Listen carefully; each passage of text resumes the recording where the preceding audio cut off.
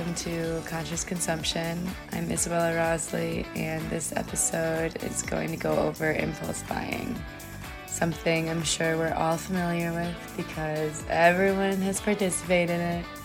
It's very common. Brands are really pushing it on us, but it's also us just wanting that instant gratification. So it's pretty common these days, especially just because the urgency that's placed on products, saying brands will say it's like a special offer, or another common thing is like confirm shaming, like, no thanks, I'd rather pay full price or whatever. I was talking to my coworker, she's new and she just moved here from Alabama, and she's saying, she's from a very well-off family and she's never really had to be super money cautious, but now she's moved to Colorado on her own and she's going to have to start paying her own rent, and she's going to have to, be a bit more frugal, or even just the slightest bit frugal, because I don't think she ever has been. And she admitted, she's like, I never really learned the value of money. And, this got me thinking, about how everyone's relationship with money and just how a lot of us don't really understand the value of money. Like, what is it?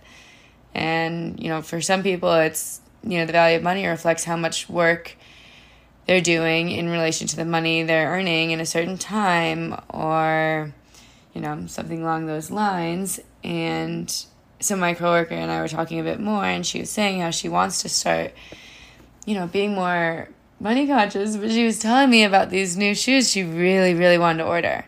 And they were from Prada. They're white Prada sandals. And I was like, well, I don't really think you should get those if you haven't paid your sister her rent yet. She's like, I know, but my sister's pretty flexible and I really, really want them. And I'm like, I'm not going to tell you how to spend your money, of course. Like, do whatever you want. But if you are trying to be more money conscious, then buying those shoes probably wouldn't be the best start. But, she did buy them, and she told herself, I could always return them. If they're not great, it's okay. Her mind was, telling her, to just do it. Just buy the shoes, You're going to love them, and if you don't, return them. So she bought the course, and then, of course, she felt, some guilt from the purchase because, buying something so expensive when you have other responsibilities to fulfill, which many of us do. I feel like we buy things and then we experience, shopper's guilt because we're like, oh, I probably shouldn't have bought that. Even though in the moment it was really exciting and fun, then you kind of feel bad about it. And then the next week she was like, yeah, I probably shouldn't have bought my Prada shoes, but they are really cute. And I think we all struggle with our impulses and our rational decision making. Despite that she needed to pay rent, she knew her sister, her landlord, would be flexible, so she couldn't resist the temptation of buying costly Prada shoes. And she justified this purchase by saying that she might be able to return them if they aren't great for her. And she just started telling herself, I have to have these shoes. I really, really want them. It'll be fine. I'll buy it. I'll figure it out after. It's fine. And this situation illustrates the common struggle between the allure of instant gratification and the consideration of long-term responsibilities.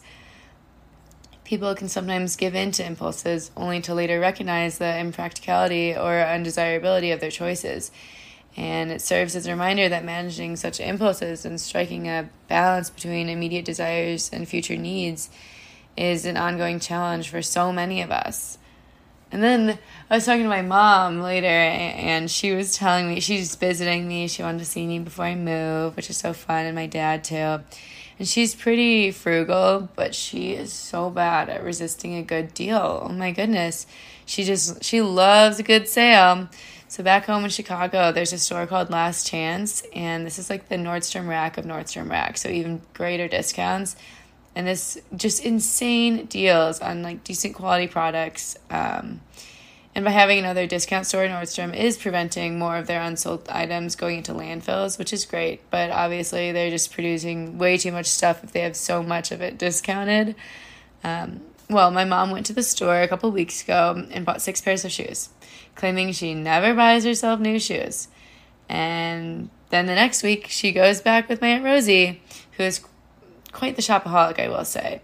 And she bought 6 more pairs. And I said, Mom, clearly you aren't listening to my podcast. She's like, Isabella, they are such great quality, like good deals. So I asked, like, why did you need 12? Like, I get getting 1 or 2, maybe even 3 pairs, but 12 is absurd.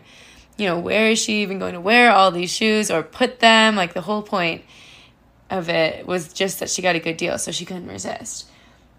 And I was like, Mom, you need to send me a photo every single time you're wearing one of those shoes, and maybe that'll encourage you to wear them, because I can't imagine, like, it's just ridiculous. And she's one of those people who will buy the same pair in, like, a couple colors if she, like, loves a shoe, which, I don't know. Anyways, and she's like, they're such good quality. I'm, like, looking at the shoes. I'm like, Mom, those are not such good quality. You just think they are, but they're not, like, they're not. The shoes that she did have, that she has been wearing for a long time, those are good quality because she bought those 20 years ago when the quality was still really great, you know. But I feel like it's almost that these deals that retailers offer give us permission to justify our spending to some extent. You know, we're like, this is such a good deal, I'm going to do it. Like, whatever. Just not even think about it. I was talking to my dad about this after, and he has his strong opinion. So he's a financial advisor. He's very, very good at saving, very frugal. My mom's usually really frugal too, but it's just when there's a good deal that she forgets all about that. And he always likes to joke that the credit card's the devil because it gets people to do things that aren't in their best interest, and they aren't conscious of it. And that is impulse buying. Most of what people buy are not huge decisions. You know, it's pretty hard to impulsively buy a car or a house or a boat or whatever. I mean, maybe, but majority of those impulse buys are fashion items or like just random products kind of around the house. You know, and when we get those department store credit cards or whatever, and they have that marketing tactic of like 20% off if you get the credit card, you're like, oh my God, I'm going to get this and save so much money. But you know, you'd save even more if you just didn't spend it. And we just stopped thinking about consequences when we're making these impulse buys. And, you know, that can cause a lot of problems with relationships at the end of the month when the bill comes in. A lot of relationships struggle with this because, you know, people don't want to tell their significant other, like, hey, you spent, like, a ridiculous amount this month on, like, clothes or just things you didn't need. And, like, yeah, that just causes a lot of issues. And if you are able to resist those impulse buys, you'll be able to kind of recognize how much money you're saving. So I was reading this online study that went over consumers, you know, feelings as they're going through the impulse buying process. And the first one was escapism, and then pleasure, reward, scarcity, security, and anticipation.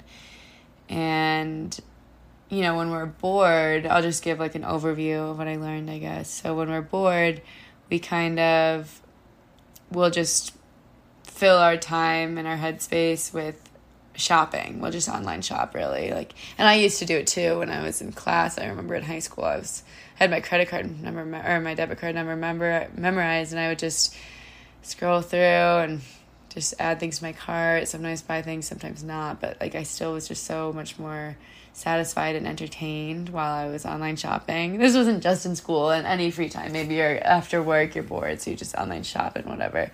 You're like, oh, I just had a really long day, like I just want to fill my mind with this. And then there's also the idea that like if we purchase something, we're gonna feel better. It's almost like a sort of medicine to us. But it's only temporary, you know? Like, it's just, like, that instant gratification. And then there's also the idea of, like, the limited time. So we must have this now before it's too late. Like, this sale is limited. Like, it's just now. This is the biggest sale of the year. This is the time to buy. And then, like, there's the feeling of confidence after. Like, that you know you'll be satisfied. And that's, like, a secure feeling. And, you know, you're happy at the end of the day. But, in reality, like, obviously, we have to be more conscious than that because as consumers, our purchasing decisions obviously make a big deal. And it doesn't seem like that because we're just one person, but of course, all of our purchases add up as, you know, citizens or as people on this planet, I guess I should say. So I was talking to my dad about his like budgeting tactics, and he was telling me, and I'm really thankful for my dad because he is such a good saver, and he was telling me about how he's paid for me and my siblings' colleges, and I'm so appreciative of that. And he said he started out by just saving $50 a month only. That's all he had. That's all he could afford when he was like in his 20s, mid-20s, starting to save. And then he slowly started saving more and more, and he just never took from it. And eventually it just started adding up, and then he could pay these ridiculous college prices. I've got some international listeners, and I'm sure you've heard that college in America is so expensive. It's literally like $20,000 for one semester, and you need 4 years of it, which is crazy.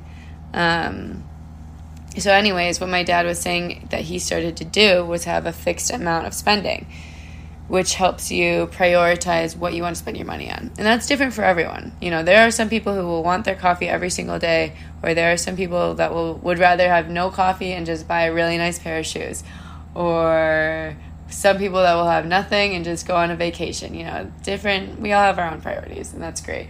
But having like a fixed amount each week, maybe you have a budget of $500 a week or something, that will help you. And he used to do cash. He doesn't do that anymore. He's in definitely a way different financial position from when he started doing these fixed amounts of spending, which was more like right out of college. But then you get to stop and think like how things are adding up, and you can tell that with the fixed amount structure. So that's a fun idea. If anyone's looking to try saving, you could try that. Like, I get it. We all struggle with our impulse buying because the media literally wants us to buy more, and we want to fit into these social structures, and we want to look good for ourselves and others, and we're inspired by other people. You know, we see people wearing something that you want it all of a sudden, and I totally understand that. That's how it is, but that's something we need to, you know, we can acknowledge that and then realize we don't want to do that anymore. And once we reach, you know, that stage where we can incorporate practices, you know, just where you take a moment to think before you actually buy. So I'd say one of the best ways to like resist your impulse buying is just like breathing before and like counting, and then imagining yourself, like count to like 1, 2, 3, 4, 5, like, do I really want this? And then think to yourself, is there something else in my closet that I could wear instead of that I'd want to wear more? Or like, is there something I'm saving for? Like, do I ever want to go on a trip? Because if I do, I should probably just keep saying no to these purchases, and eventually it'll add up to a ticket or whatever. And by doing this, we become better equipped to like resist the urge for impulse buys that only offer us instant gratification that fades away. Another thing we can of course consider before making an impulsive buy is, you know, the ethics behind the product. Is the company that is sourcing whatever we want transparent about their supply chain and wages and all of that? You know, where is this coming from? Do I want my money to support this company? That's always something that I think about before making purchases. And my coworker that I was talking about earlier, she like asked me, she's like, do you feel bad about your purchases?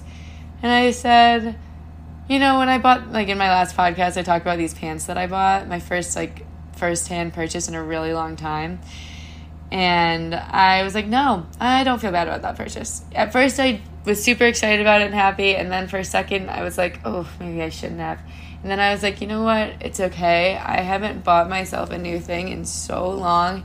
And the quality of these pants are insane. They were ethically sourced. I know about the transparency of the company. Like, I felt good about my purchase. And you don't usually feel good about a purchase if it's an impulse buy. I sat and I waited for these pants for a few days before I bought them. And just taking a couple of days before you buy something makes all the difference, because you can actually take time to like think if you really need that. Or if you've already forgotten about it, then don't get it. But if you're still thinking about it, you know, that justifies the purchase a lot more. Kind of just depends, I feel like, for every person. But you have to recognize that these impulse purchases are driven solely by emotions and not logic. And you have to, you know, want to change that behavior. and, base your purchases on actual needs rather than just desire is another factor to consider. And that will hopefully help individuals decrease their purchases, because we all are buying way too much, frankly. Like, that's why there's so many things being produced right now in the world and so many landfills filled with clothes. We have to, take control over our purchasing decisions. We can't just play into our emotions all the time when we're buying things. That's ridiculous. And we have to grow beyond that. And we have to recognize that and want to. Some more tips for managing impulses, just being mindful of the environments you expose yourself to and taking control of your surroundings and visuals, and seeking like-minded individuals. Wanting to surround yourself with people that are trying to be more conscious is really important. Getting out of the majority of people in the world that are just buying things just because, you can do your own thing, make your own decisions. You don't have to conform. You don't have to do that. That's just what we naturally do. But, we can attend to our fundamental needs more, stay attuned to our body, including energy levels, hunger, thirst, tightness, and mood. Buying clothes does nothing for any of that stuff except your mood. But focusing on other things that will give you instant gratification too, but also more than just instant gratification, having, a healthy juice, buying something that will actually do something good for you, or going to a yoga class or doing an at-home workout will release endorphins and make you feel really good, and it'll be a lasting goodness rather than just more clothes. There's so much clothes in the world right now, guys, and we are just encouraging the production of more by purchasing impulsively. We want to engage in activities that actually address these sensations to maintain a balanced state for ourselves and just be more, aware of what is good for us and what is going to have a lasting positive impact in our lives. So before I close this podcast out, I want to thank you guys for listening. And like I always like to do, share a little personal story about what's going on in my life. And so like I mentioned, I'm with my family. And so I've been living with my brother recently, and one of his friends from home, and that was just 3 months. We just moved out and everything though, so it's been a crazy time. That's why, I've been a little stressed. But I was really frustrated with him because I let him move into my fully furnished house in my college town, and one of my old roommates left her stuff there and I had my stuff there. So we just let them use all of our things, and I was so frustrated because they weren't helping me pack everything up.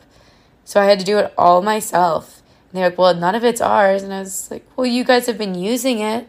You've been using it for months, and you've been using it for free. I mean, they paid their rent for the house, obviously, but it's not like we had them pay us to use all of our kitchen appliances or my TV or anything. Of course, I'm not going to charge them for that stuff, but I would expect some help with packing it up. But they're like, well, none of it's ours, so we're not going to. And I was so frustrated, and I couldn't figure out how to address these concerns to my brother because he was just snapping back at me. And I was like, whoa. So I just went for a swim at the reservoir nearby, and I swam, and I had a great time, and I just relaxed, and I reminded myself I can only control how I react to the situation, and I don't want to suffer, and I don't want to feel angry and annoyed, so all I can do is focus on my reaction, because that's the only thing I can control, my own reaction. So I just decided, whatever, good thing I'm capable of packing this house up myself. That's badass of me. I can do it. It's fine. I'm not going to be frustrated because then I'll be suffering, and I don't want to suffer. So I kind of addressed that and then was able to move on. And that was great because I can't just sit around being frustrated and angry because people aren't doing what I want them to do, or because he doesn't naturally feel obligated to help. That's on him. That's not on me. So, yeah, that was a cool realization for me because I want to so when I was living in Thailand a few months ago with the host family, my Thai mom talked to me a lot about, you know, Buddhism and suffering and how you have to just let it go, and that's the only way you can be free and reach nirvana and all that. And I just want to be free, and I want to be happy, and I want to feel like I have some control over, how I react and my emotions and what triggers me and how, my suffering. And, I really appreciate that when I do suffer, I can appreciate when I'm not suffering even more. And that's the whole no mud, no lotus thing. You got to go through the bad stuff to appreciate the good stuff, and also just acknowledge the bad stuff and be able to move past it. If you don't want it, if it doesn't serve you, like, you got to let go of it. And that's been cool for me to actually practice that in my day-to-day life, because it's really easy to get frustrated with people for not doing what you want them to do, but you have no control over what they do, obviously. So just focusing on myself is really helpful, of course, always. And also figuring out how to calmly communicate with family can be really frustrating and hard. So I don't know. Yeah, but I just wanted to share a little bit about that with me. I'm sure we all have our struggles with our family, and moving stuff is stressful for everyone. Like, moving a house is a lot of work, and I fully furnished the whole thing myself. So that was a lot of work, but luckily we got done. Yesterday was move out day. All is well. I hope you guys are all doing well. Thank you again for tuning into this episode. I appreciate you.